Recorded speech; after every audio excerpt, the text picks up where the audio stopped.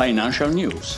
La cover story di oggi, lunedì 27 giugno 2022, è ampiamente dedicata a quella che Milano Finanza chiama la tempesta perfetta, vale a dire la crisi dei mercati finanziari nel primo semestre dell'anno. Un semestre durissimo che ha colpito in maniera mirata azioni, obbligazioni e criptovalute con asset più che dimezzati, scrive il quotidiano economico, che prosegue.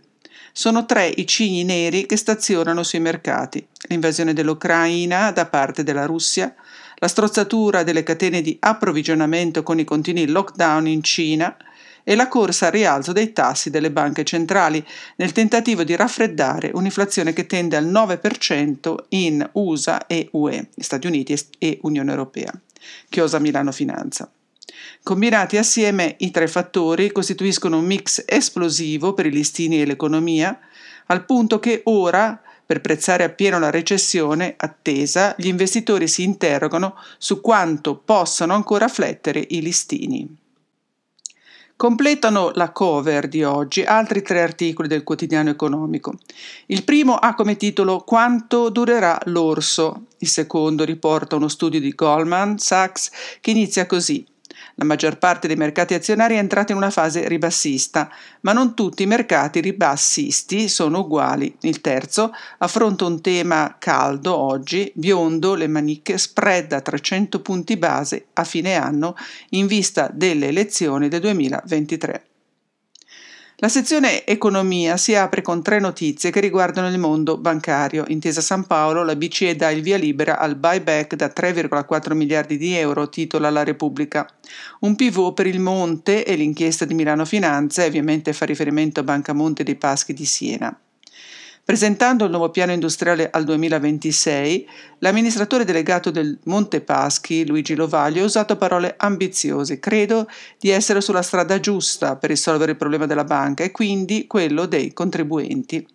Della Popolare di Sondrio parla il Sole 24 Ore. Pop Sondrio, nuovo piano in vista, più ricavi da risparmio e polizze. Sulla situazione delle imprese si sofferma Corriere della Sera. Distretti industriali, Intesa San Paolo, corre l'export, volumi a 133 miliardi, mentre l'ANSA dà alcune cifre significative. La digitalizzazione delle piccole e medie imprese in Italia potrebbe portare a 10,2 miliardi di euro di contributo al PIL e 208.000 nuovi posti di lavoro. Huffington Post affronta il tema della recessione con Tito Boeri. Contro l'inflazione le imprese riducono i profitti, dice nell'introduzione. Quello che era un rischio è diventato lo scenario di riferimento. Ad affermarlo è Holger Schmieding, capo economista di Berenberg Bank, la più antica banca tedesca, al Financial Times. Lo scenario che si avvicina si chiama recessione. Negli Stati Uniti, ma anche in Europa, quella di Schmieding è tutto tranne che una voce isolata. Per il capo economista di Moody's Analytics, Mark Zandi, i rischi di finire in recessione sono alti al 40% nei prossimi 12 mesi. E per Goldman Sachs gli stessi rischi sono addirittura raddoppiati dal 15 al 30%, con il 48% di possibilità di una recessione nei prossimi 2 anni.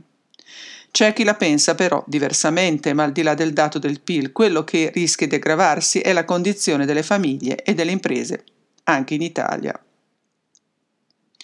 Nella sezione affari personali si legge, da Milano Finanza: fondi, risparmiatori in controtendenza. A maggio gli azionari fanno il pieno della raccolta. Nonostante la raccolta brillante dei fondi azionari anche a maggio, come era stato in aprile, si chiude in rosso per l'industria italiana del risparmio gestito sempre per via dei deflussi delle gestioni istituzionali, cui si aggiunge questa volta anche un peggioramento dei riscatti dai fondi obbligazionari che porta in negativo per la prima volta da marzo 2020 il saldo dei fondi comuni.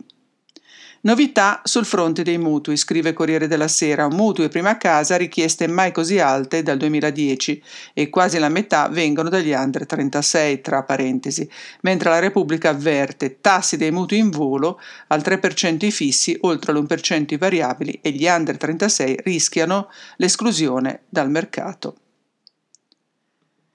Financial News dedica un'ampia raccolta di articoli che affrontano le conseguenze economiche della guerra in Ucraina. Abbiamo sbagliato i calcoli? Questo è l'angosciante dubbio sulle sanzioni dopo 4 mesi di guerra ed è il titolo scelto da Huffington Post. Leggiamo: l'economia di Mosca non dà ancora segnali del crollo profetizzato, è più resiliente di quanto stimato.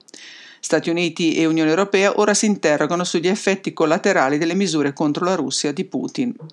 Lo speciale fa anche il punto sulla difficile situazione energetica in Germania. Molto ampia la sezione tecnologia che affronta temi come il mercato cripto, la rivoluzione degli analytics, le nuove regole del crowdfunding, ma la notizia che apre la sezione è il grande annuncio di Mark Zuckerberg: metaverso, connetteremo 1 miliardo di persone, è dal Corriere della Sera, più che una previsione a tutta l'aria di una terribile minaccia.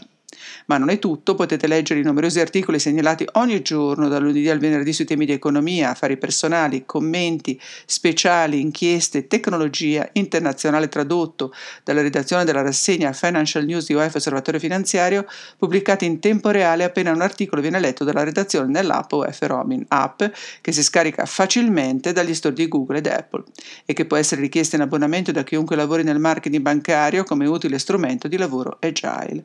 Gli articoli originali si scaricano nell'app con un tap, in alcuni casi richiedono di abbonarsi al quotidiano Magazine.